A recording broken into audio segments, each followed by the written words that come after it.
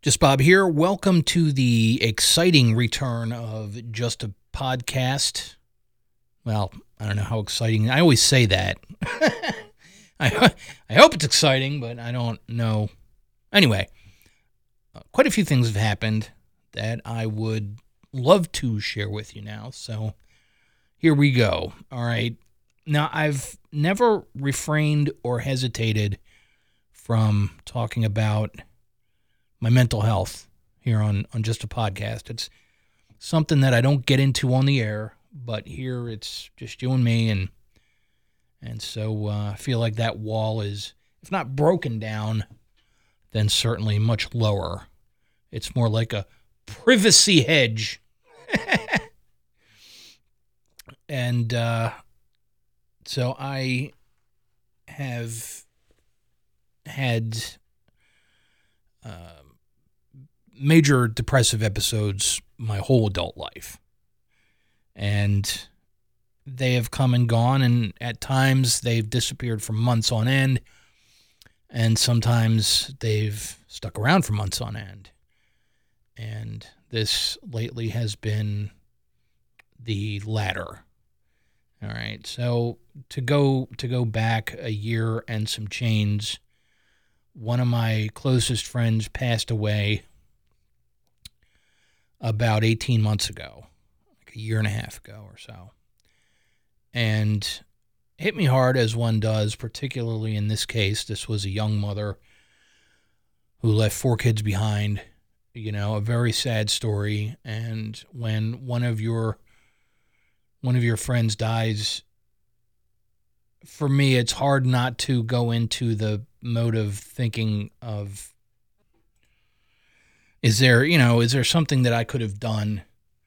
Could I have been there in some greater way? Is there something I could have done? Is there something I could have said? I don't know. You don't. And so that's a thing that you wrestle with. And it's a universal thing to the degree that every one of us has lost someone in our lives. It is, but you tend not to think about that when you're grieving, and so you sort of kind of get bogged down into it. At least that's kind of what's happened with me. All right, and I was already sinking into a depressive episode when that happened. And like I said, 18 months later, I haven't come out of it yet. And part of the reason has to do with back in December, I lost my mother. All right, my mother was 77 years old with a history of COPD and respiratory issues. She hadn't been real mobile over the past year. So the news didn't come as a shock, really. But, it's still the second of my parents that we've lost after my dad passed away back in 2016. And so there's a lot of things that need to be done when you lose a family member like that. And here's the other thing. Got the news on December 15th, which was the day of the Christmas Spectacular. In fact, I got the phone call from my sister as I was getting ready to leave to come to the station to do the Spectacular. And so if I appeared to be a little manic that day, that's the reason, because I was trying to just be hyper-focused on what was happening and, push the personal stuff to the side, deal with it later. There's nothing I could have done at that moment anyway. Management here at the station, they're fantastic. Told me if I wanted to take off, I could. But sitting at home just would have been worse. It was good for me to be here at work, having something to do, something to occupy myself, to be a part of something bigger than myself. It was good. It was good for me. It was what I needed at that time, you know. And so, due to a variety of factors, my mother's service was after Christmas. So it was over 10 days later. And then due to arrangements with the cemetery, the internment wasn't until after New Year's. So the whole thing kind of just got stretched out, you know, and it turned into like a month and a half of activity of running down to Virginia where my mom had been living, my sister's house, and then going to the cemetery, which is in Columbia, Maryland, the town I grew up in. So it was a lot of things like that, you know. And you know, of course, throughout this, I'm in a deep depressive hole anyway, and got to a point where if I didn't have a specific thing to do, I didn't leave the house at all. I went to work, went to the store for supplies and things, but you know, really, other than that, I didn't do anything. I didn't go anywhere. I didn't see anybody. I would go home, go straight to bed. I would sleep like 16 hours some days because my capacity for processing things just shut off. Like it just wasn't there. And that's early January. And of course, it's now a month after that. It's into February. And you know, I've seen a certain amount of improvement, but not enough to really speak of because it's a long and drawn-out process. And at some point, I kind of figured out that I need to sort of focus on getting myself straight, you know, getting my head straight and all that. And so that has been kind of what I've been preoccupied with for the last several weeks. And I will say this, and I've said this before, but having the job that I have in the place that I have and doing what I've done and do each day has been enormously beneficial to me, you know. I'm fortunate enough to work for people who understand the importance of work-life balance and taking care of the self, because sometimes that's what you need. And I've, like a lot of Gen Xers, I grew up with the mistaken belief that going and doing your job, no matter how bad off you are, is somehow a sign of work ethic. And it's been difficult to sort of break myself out of that, you know, but I've learned, you know, if I'm sick, stay home, get better. And that's in the physical way and in the mental way as well. And I did. I took a few days. I took some time, eased back into things, and now it's a matter of going through the motions in such a way as to get myself back on routine, you know, because I'm a creature of habit, and I thrive when I have it. You know, I didn't mean for that to rhyme. It just sort of came out that way. I'm a creature of habit and I thrive when I have it. I'm not going to write a song out of that. But the other thing that has kind of been incredibly valuable to my sanity has been the guitar. You know, when I get home and I'm just decompressing on the couch, I'll pick up the guitar and just start playing, just whatever, just doing scales, just playing random chords, playing songs that I know. Sometimes playing along with whatever's on the TV. I was watching the Grammys last night, and I was playing along to all of the performers. You know, just a silly little thing, but it's fun. And, you know, the guitar was not my first instrument. I started off on the drums. I put a lot of years and a lot of work into that. And they say to become truly proficient on a musical instrument, you got to devote 10,000 hours to it. And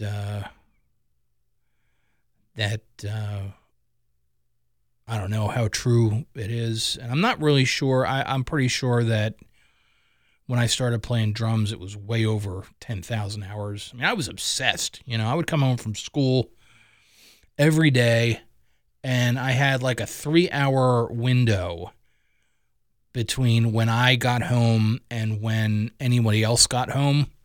So I got off school, as I was in high school, I got out of school at 2:30. And I would go home and I would go down the basement and get on the drum set and practice and play and jam out and stuff like that. About 3 hours, you know, my sister was in college, but locally, and my parents were both at work, and they both got home around 6 p.m. So that was 3 hours of practice a day. And then on the weekends, I practiced with my band. And so over time, you get used to that sort of like regimented routine. Now, I got serious about playing guitar relatively late in life. You know, I was pushing 40. And, I mean, I already knew, I knew a couple of chords. And I could play power chords all day long. I play fifth chords, you know. But getting really in depth and learning open chords and trying to teach myself theory, learning about major and minor scales, about what notes are in what chords and what chords are in what keys, and trying to take some of those empty hours when I might otherwise be doing something not so good for myself and devoting them to the craft. And there's a few of them, you know, the craft of musicianship, the craft of songwriting, the craft of creating songs. You know, no matter what else I might do with my life, I'm always going to be a musician. And that's a deep down part of who I am. And I was fortunate growing up that my parents generally encouraged me as a musician, to the degree that my band took over the house on the weekends. And we basically drove my parents out of their own house on the weekends for like 10 years. We practiced at my parents' house after I moved out. So I really have no complaints about that. But I found that it's good to have something that you can focus your mind on. And I've always had a number of creative outlets, whether it's playing music, writing and recording music, whether it's writing articles, quite a few articles that have been published various places.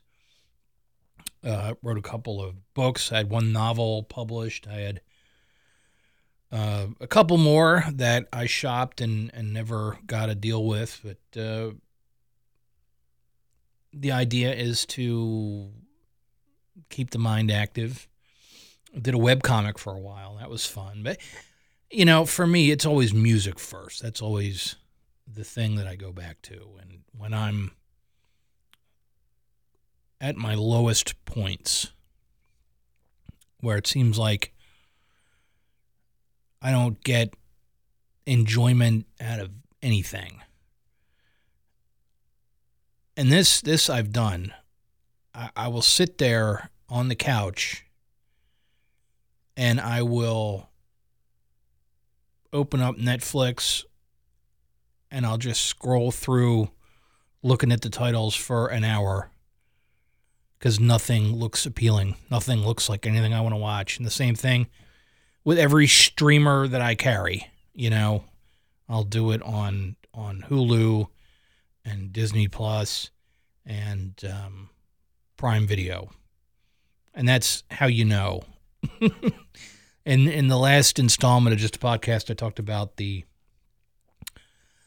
Ice Cube theory, and that still holds true. If I'm in shape enough to refill the ice cubes, then that's a sign that I'm I'm okay enough that I'm going to make it through the day. And when I get really restless in my thinking, nothing seems interest to me. I'll go through the queue list and look at all the things I saved and just be like, what was I thinking? Like, none of this is remotely interesting to me. But anyway, so I going through this difficult time and just looking for any little spark of motivation to sort of get me started, and get me going. Because some days, it's tough. And I know I'm not the only one. And it helps in a way to remind myself of that. But on the other hand, I feel a great deal of empathy for anybody also going through these things. I mean, I know a lot of people are struggling with mental health these days. And it seems like for me, the wheels started falling off the wagon right around the time that the pandemic started. And I've talked about that before, like the pandemic period, the lockdown, that was like one long panic attack for me. And in a large degree, it was Nitty Gritty who was kind of there to keep me steady, and I did the same for her as much as I could. Now we're kind of in different phases from one another, and so I'm trying to be that person for myself, kind of like to work on my own behalf. And sometimes it feels really hopeless, and you think, why am I even bothering? And then you get a reminder, something happens, you hear from someone, and I'm lucky, because of what I do, I have interactions daily with a lot of people. And a lot of people, it's the smallest thing. Someone told me, this is, a great set of music you got going on today. Or, the joke you said there made me really laugh, or whatever it is. Just some small positive thing really sinks in deep down, and it's easy to become consumed with negativity. And it's much harder to do the same thing with positivity. It seems like the pull of the negative is a lot stronger, and there's this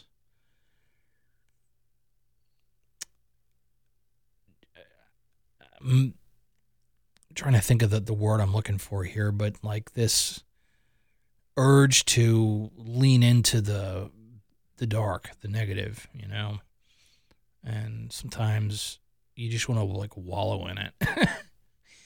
And that's not good for me,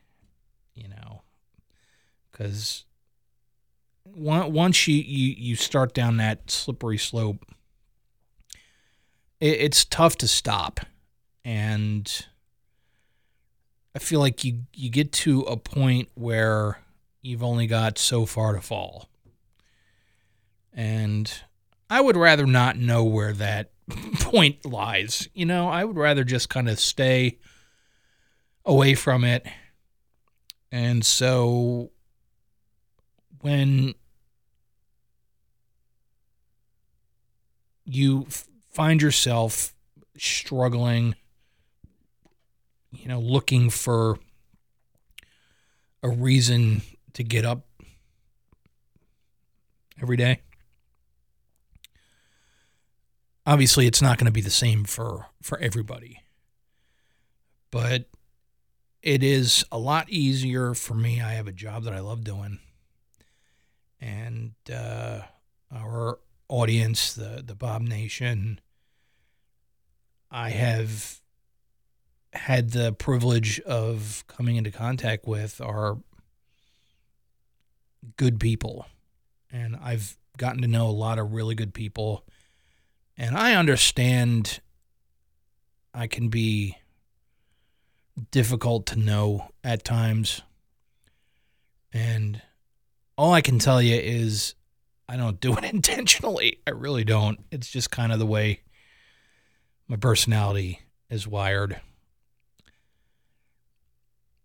So I've talked about, the depression. And the depression carries with it a whole boatload of things, feelings of worthlessness, feeling like everything's pointless, feeling like there's no reason to get up, there's no reason to do anything. And it's really, really easy to just turn over and go back to bed when there's nothing that you're looking forward to. And that's a thing that a lot of people struggle with. And I feel a lot of times like it's like starting from scratch every day. It's like starting from zero every day. Every day, got to figure out a whole new reason to go and face the world. Every day, you got to find a whole new reason to go out into the world and deal with people. And that can be a challenge. It can be extraordinarily difficult. And yet there is something in the human condition that motivates us to go and do it anyway. And another thing that happens, when you lose people in your life unexpectedly,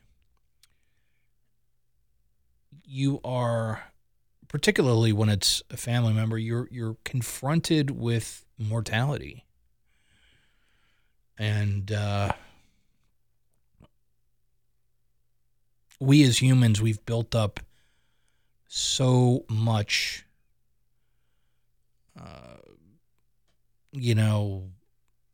mythology and things like that surrounding death and about speculation about what happens after you die.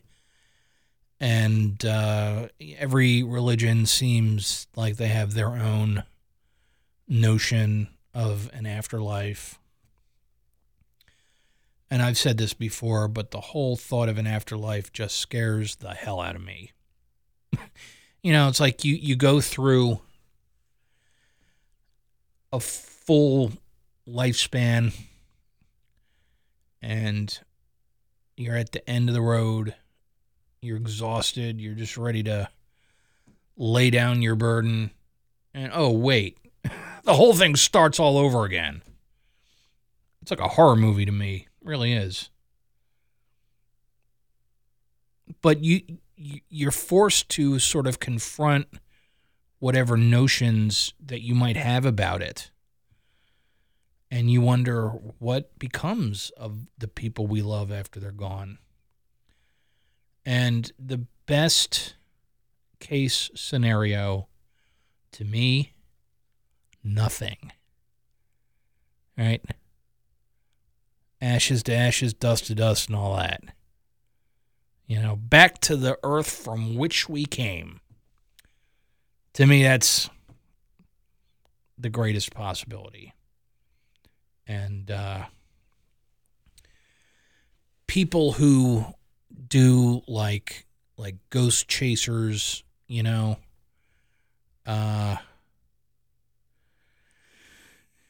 especially the ones like you see on TV, and they got like the infrared cameras and the super sensitive microphones and all that stuff. And I hope they're all nuts.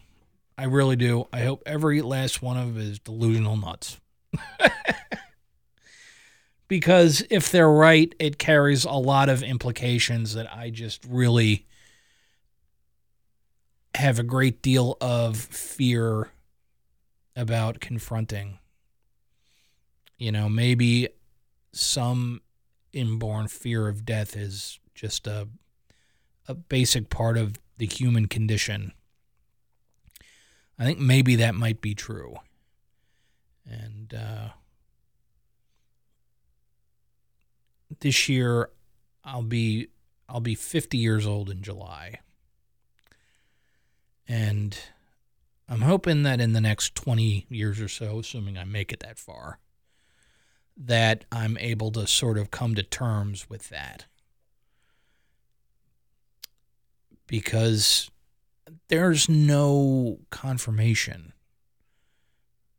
If the dead are speaking to people in the real world, they ain't speaking to me. Or maybe they are, and my ears just are not attuned to hear.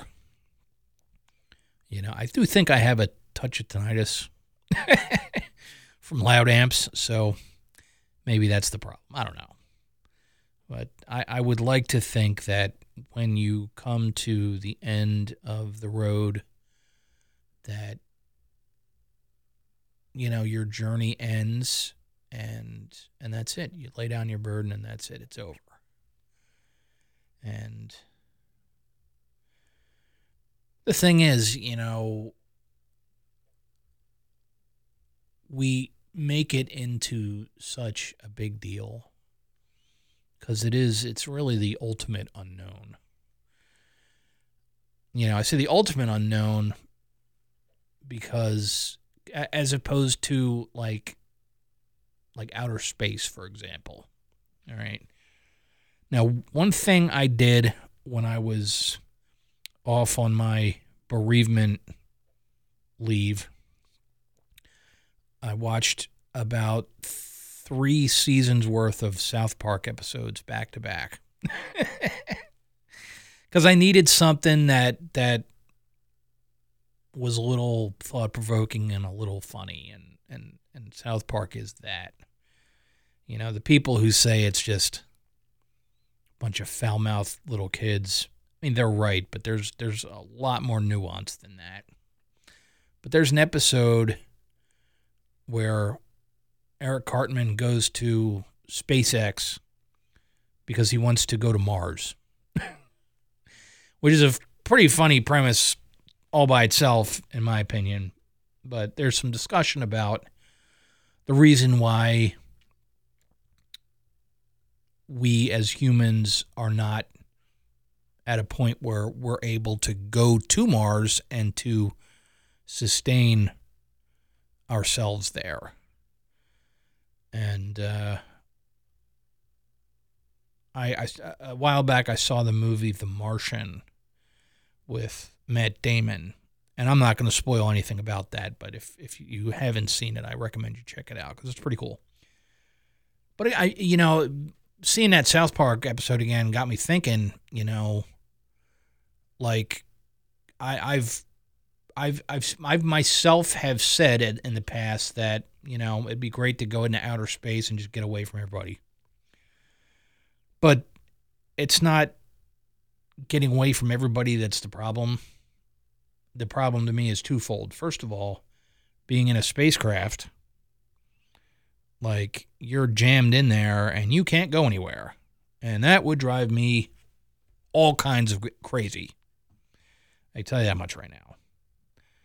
I mean, I'm not like claustrophobic in general, but I can see myself getting it, becoming that way in a big hurry if I'm stuck in a tin can, flung into outer space. And how long? I mean, it could take years to get to Mars with the technology that we have now. There's an upper limit to how fast man-made spacecraft can travel. And that's not even factoring in the fact that, how do you store that much fuel? And if you go to Mars, like, is it a one-way trip? And that's very likely. And because of the nature of humans, I can definitely imagine a scenario of somebody going there, like especially somebody privileged, like somebody rich, going there and saying, "Oh, this will never do." And it's like, well, too bad you're there now. So I have absolutely no interest in exploring outer space. There are people out there who are committed to that, and that's great. I'm glad we have those. And I'm glad that we've left the planet. I'm glad we've gone to the moon. I'm glad we've sent probes out past the borders of the solar system. I think that's really awesome. And I have a lot of interest in space from the perspective of on Earth. Be honest with you, I'm not really sure where all this came from. I mean, nobody is, phoning me up to book a flight on Virgin Galactic, you know what I mean?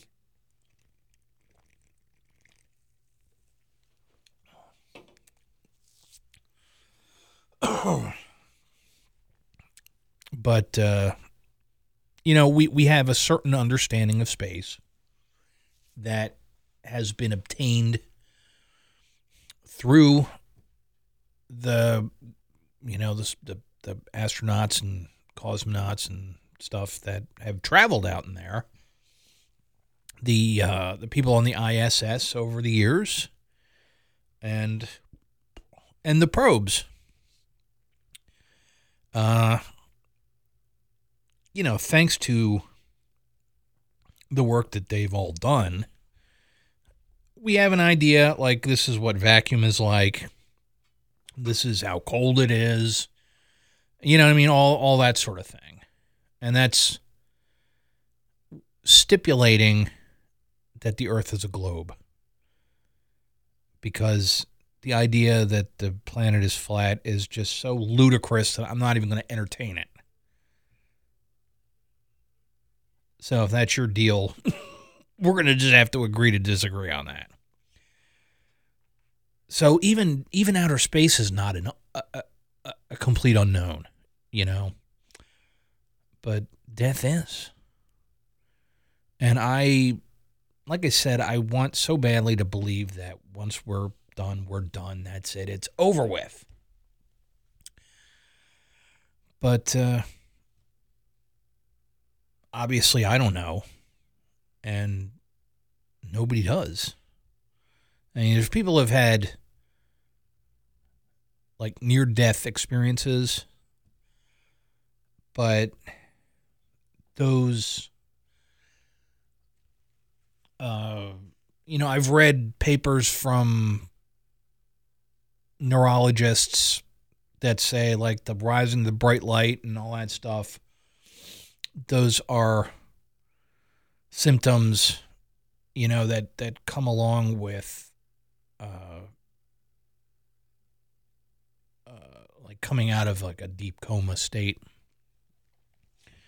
But look, that ain't my field, I'm not a doctor, and I'm just some schmuck. Just an average guy in a lot of respects. And like everybody else, just trying to find the best way to get along. And I think you can really do yourself a lot of damage by developing an obsession with death. And there's been a lot of people that have done exactly that. And like nothing good can come out of it. Particularly because there's no way to know, I mean, the people that were consumed by getting to the top of Mount Everest, people that were consumed in getting to the North Pole, or not the North Pole, the South Pole, and things like that. These are journeys that can be made. They're certainly dangerous and very time consuming, but you can do that. I'm reading a lot of comics. I've always been a comic book reader since I was an adolescent. And for a while there, I had a real big collection. I had a couple of those office boxes full of comics. So somewhere in the neighborhood of around 500, 600 individual issues. I don't have any of them anymore. That's a very sensitive subject that I'll take on some other time. But there was a book that came out not that long ago, relatively recently, a few years ago, and it was called Immortal Hulk. And it was almost like a horror series, and it was about how when anybody who is powered up from gamma radiation, and that's like the Hulk and the She-Hulk and the Abomination and the Red Hulk and the Leader and all these guys, plus the various personalities of the Hulk, because the Bruce Banner Hulk, he's like a whole bunch of different guys. You know what I mean? But they're immortal because every time they die, they go to this place called like the place below all, right? And there's this underworld demon kind of guy who's like the ultimate Hulk. And he decides when any of the gamma guys get there, he decides whether they go back to Earth. So they're able to go into the afterlife and traverse the afterlife and come back. So it's like, the Hulk gets killed, and then from his perspective, it's just like, and then Banner's back on Earth. And then he turns into the Hulk again, and like the whole thing starts over again. And the artwork in this book is super freaky. And it grabbed me in a way that not too many comics have in the last bunch of years. I think the only one that came close was in anticipation of the Boys TV show, The Boys. I went and read that book. And it was like 70 some issues. I read them all practically in one sitting because I got sucked into it that much. And the Mortal Hulk thing was similar, except that when I started reading it, it was still an ongoing title. So you get to like a cliffhanger, and then it's a month before you can find out what happened. People complain about not being able to binge shows. Imagine that, waiting a whole month. Waiting a week for a show is one, but waiting a month. But a lot of it had to do with the whole sort of like exploration of an underworld. And it's very much depicted like hell. It's like this down low place, very foreboding and terrifying. And that's how the characters react that wound up there. And a lot of really freaky deaky things happen, people dying horribly and all that stuff. And I will admit to having a morbid fascination with that stuff. I've gone on like CBR.com. It's like comic book lists, and looking for like the most gruesome deaths and injuries, because these are comic books. It's not real people, it's ink on a page. So, and that's what I say to convince myself that it's not so bad, But the effect of all this stuff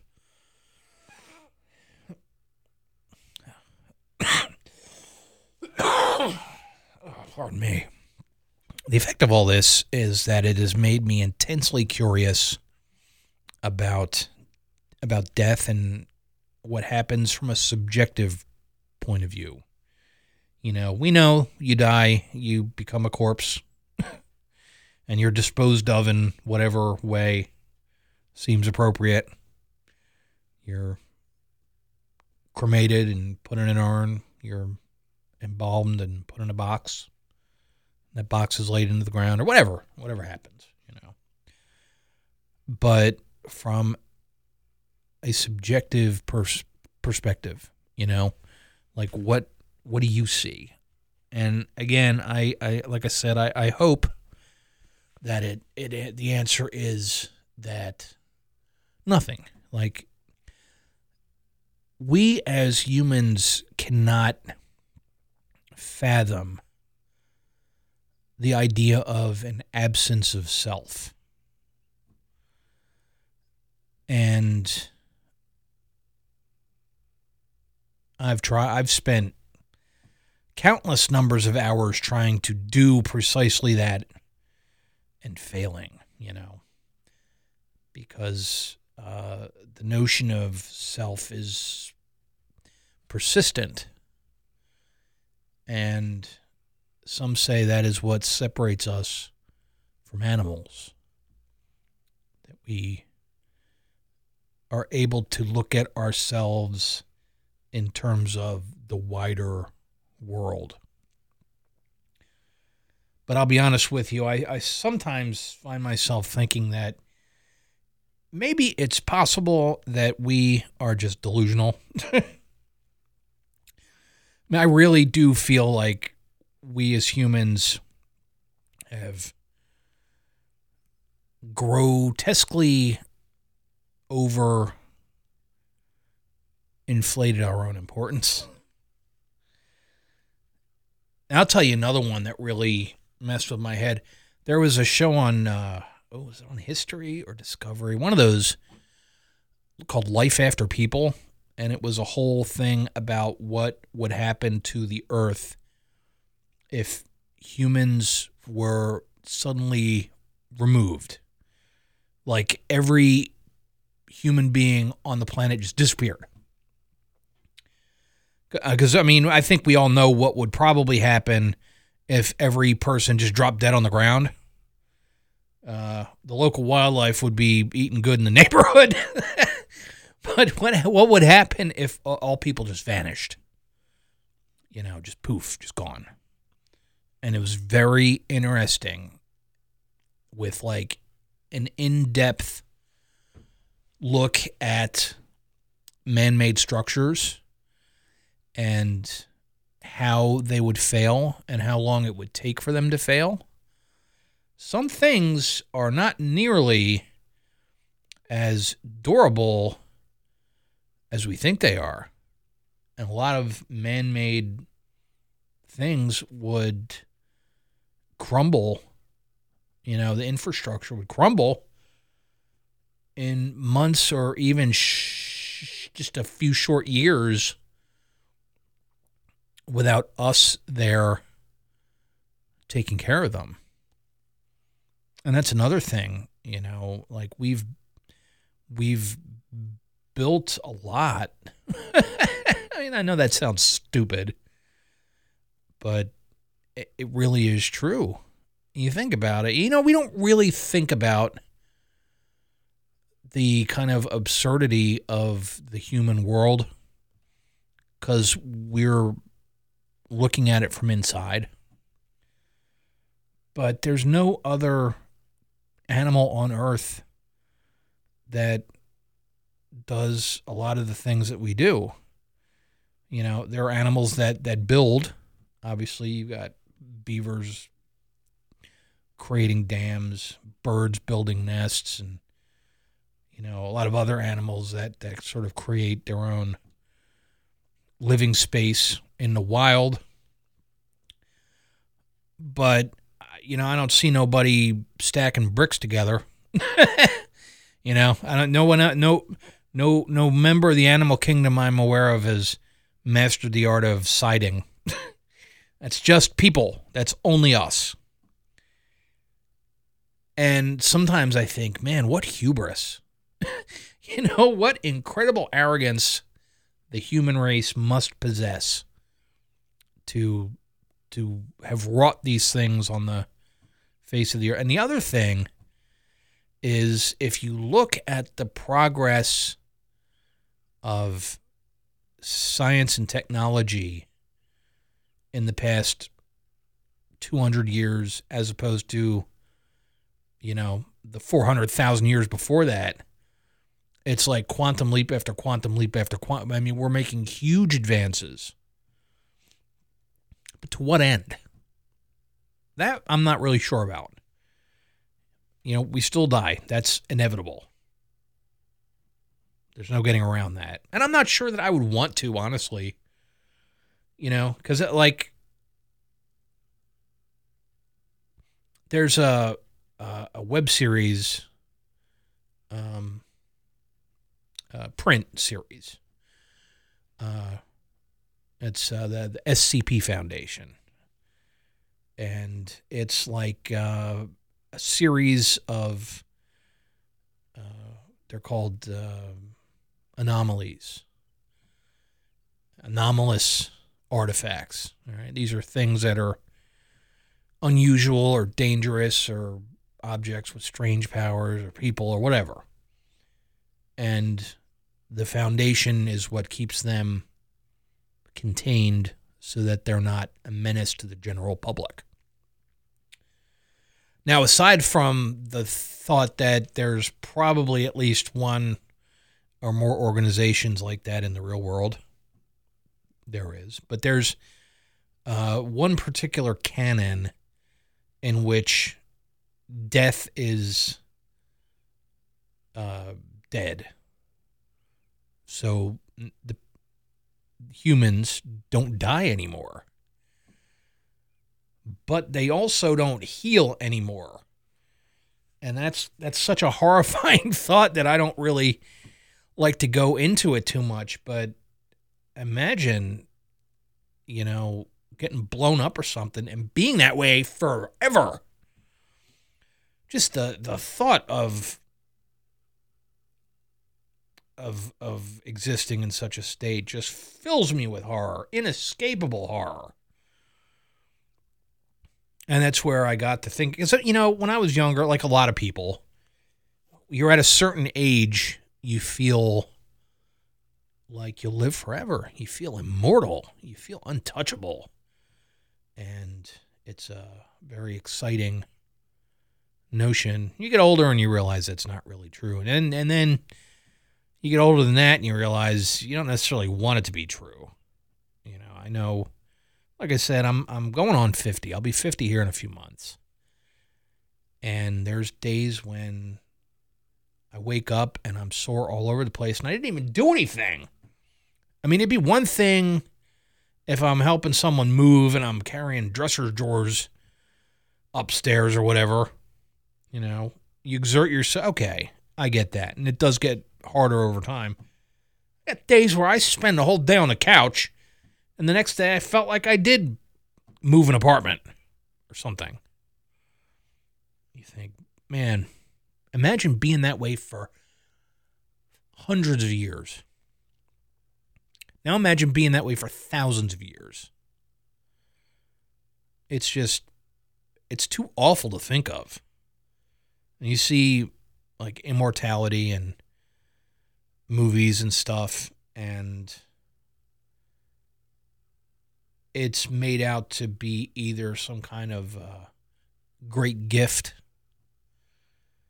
and it can be, but that is assuming a lot of extraordinary things. You know what I mean? Like if we're talking like in a world where there are superpowered people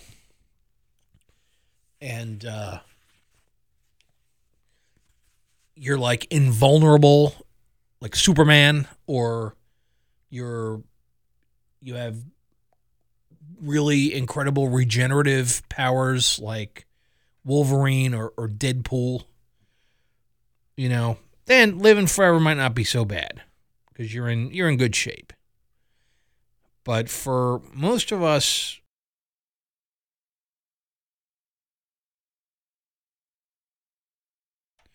I'll just say this. I'm not immortal and I'm not invulnerable. And so, yeah, being extremely long-lived is a very frightening prospect for me. I think given the fact that the human lifespan has just increased and increased and increased over the last couple of 100 years,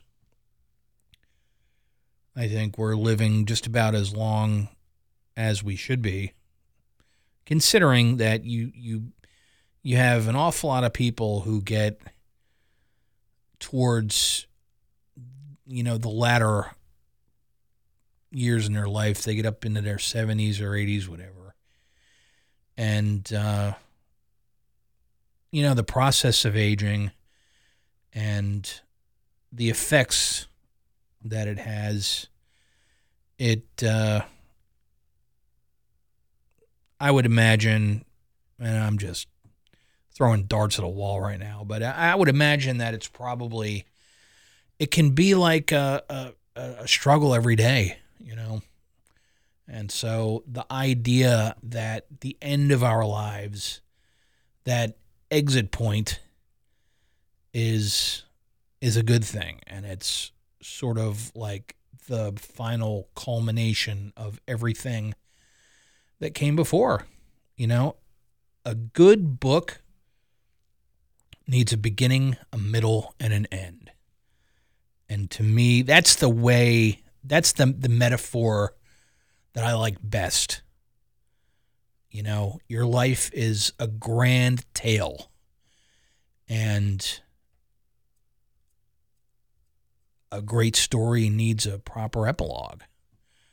Of course, I would say that an outsized portion of people don't get that. You know, people die senselessly every day. People murdered. People dying in accidents. You know, from sudden, unexpected natural causes. And there's no way to know. It's a sobering thought to me that every one of us, you know, me, you, everyone listening, everyone in the whole world, everyone who's alive today is going to wake up one day, and that day is going to be their last day on earth. You know what I mean? Like, you're there at noon, and at midnight you're gone. And there's going to come a time for everyone when that happens. You know, I read somewhere every year you mark or you pass the anniversary of the day that you die. You know, because it's got to be 365 or 366 this year days in a year. On one of those calendar days, that's going to be the last one. And depending on how old you are, you've passed that day many, many, many times. And I wonder sometimes whether I'm making a bigger thing out of this than it deserves. But at the same time, I kind of feel like the more you sort of explore that, the easier it is to sort of come to terms with it. You know, I'm hoping that I'll be able to sort of conquer the fear of death, because I still have it. It's not an overwhelming, constantly present thing, but it is there. Largely because of that unknown. You know, I would much rather, you know, go as painlessly as possible. I think that's true of most of us. You know, I can't see anybody saying, you know, I'd love to die in a flaming airplane crash. You know, I don't think anybody thinks that. It's, in a way, it's inevitable. And in that way, it makes me wonder about people who have unalived themselves. What happens there? And, you know, it's a bunch of questions without answers. And I hate questions without answers because I'm an inquisitive to a fault.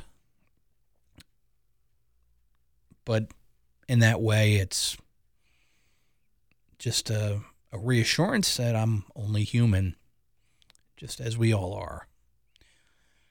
So if you are still listening, I applaud and appreciate you. And I look forward to the next time I have a opportunity to sit down and share my thoughts with you. You know, the whole concept behind just a podcast is that there's no set concept. You know, I just start talking and keep going and see where I am by the time an hour is up. And it's always a challenge, and it's usually fun. And like I said, if you're listening, I want you to know how incredibly grateful I am for you. I'm glad you're here. I'm glad I'm here. I'm glad we're here at the same time. And I'll tell you this is an unpopular thought, but there is no other time and place that I would want to be alive. And that's the truth. So, till next time, this has been Just Bob. And thanks for listening. Have a good one. Be safe.